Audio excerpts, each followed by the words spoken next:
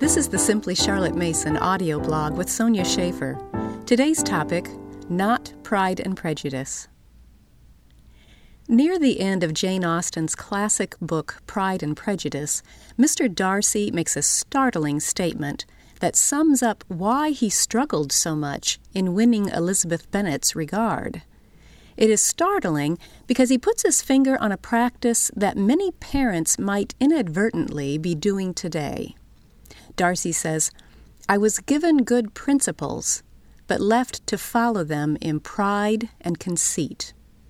Especially in the homeschooling atmosphere of today, with its resurgent and commendable emphasis on noble ideals, high thinking, and excellence, we need to be careful we don't make the same mistake Darcy's parents did. High thinking is good, but it must be combined with lowly living. High ideals lived out in an attitude of Christ-like humility and service to others. That's our goal. As Charlotte Mason put it, the parent who would educate his children in any large sense of the word must lay himself out for high thinking and lowly living, the highest thinking indeed possible to the human mind, and the simplest, directest living. Parents and Children, page 170. How do we do that? Well, as with any parenting situation, there is no simple formula, but we can head in the right direction if we keep three things in mind. Number one, present high ideals in great books.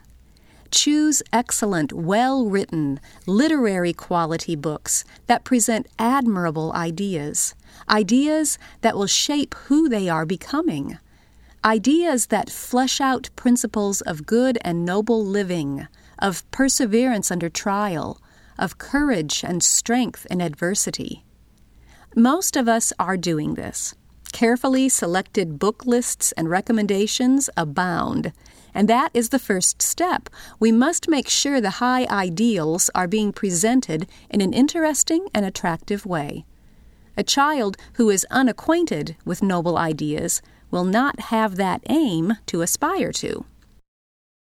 Then number two, talk about high ideals through narration and discussion. Just presenting the ideals and hoping the children pick them up is not enough. We need to hear what has penetrated their hearts and made it into the inner court of their minds. We need to get them talking and keep those lines of communication open so we have a window into their growth as a person. Good discussions will bring to light those all-important relations that they are making between ideas and situations and life. It will expose faulty reasoning and give us opportunities to speak into their lives, offering gentle recalibration as needed. But simply reading and talking about high ideals does not good character make. We must go one step further. Step 3, put high ideals into practice, serving others in humility. This is the missing ingredient. We spend a lot of thought and time and effort in selecting good books and in guiding our children through those reading and narrating assignments. But how much time and thought and effort do we put into guiding them through everyday living out of the ideals that they are gathering?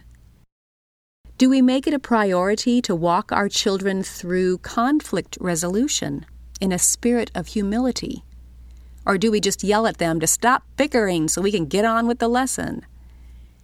Do we urge them to practice kindness and graciousness even when insulted or offended?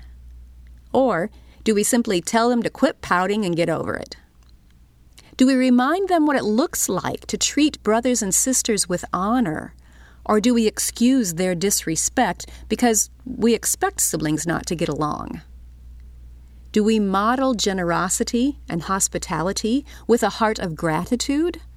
Or do we complain and covet and keep our eyes locked on our own needs and wants?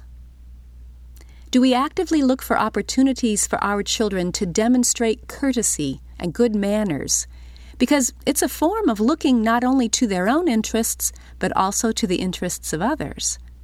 Or do we overlook their rudeness as a fact of childhood?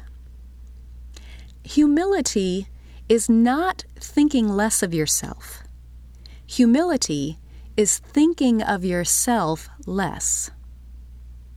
If we want to encourage our children toward high thinking and lowly living, we need to make sure that we are modeling what it looks like to ponder good and noble thoughts while maintaining an attitude of unselfishness and service to others. Then we need to guide their hearts and minds along those same lines. Charlotte said, "Humility sits within us all, waiting for pride to be silent, that he may speak and be heard." Ourselves, Book 1, page 129. So, yes, let's give our children good and noble principles presented in great books. Then let's be careful to walk them through living out those principles in humility and service, not pride and prejudice. You have been listening to the Simply Charlotte Mason audio blog, a reading of the weekly blog post from our site. You can always find the latest posts at simplycharlottemason.com or subscribe to our audio blog through the iTunes Store. Thanks for listening.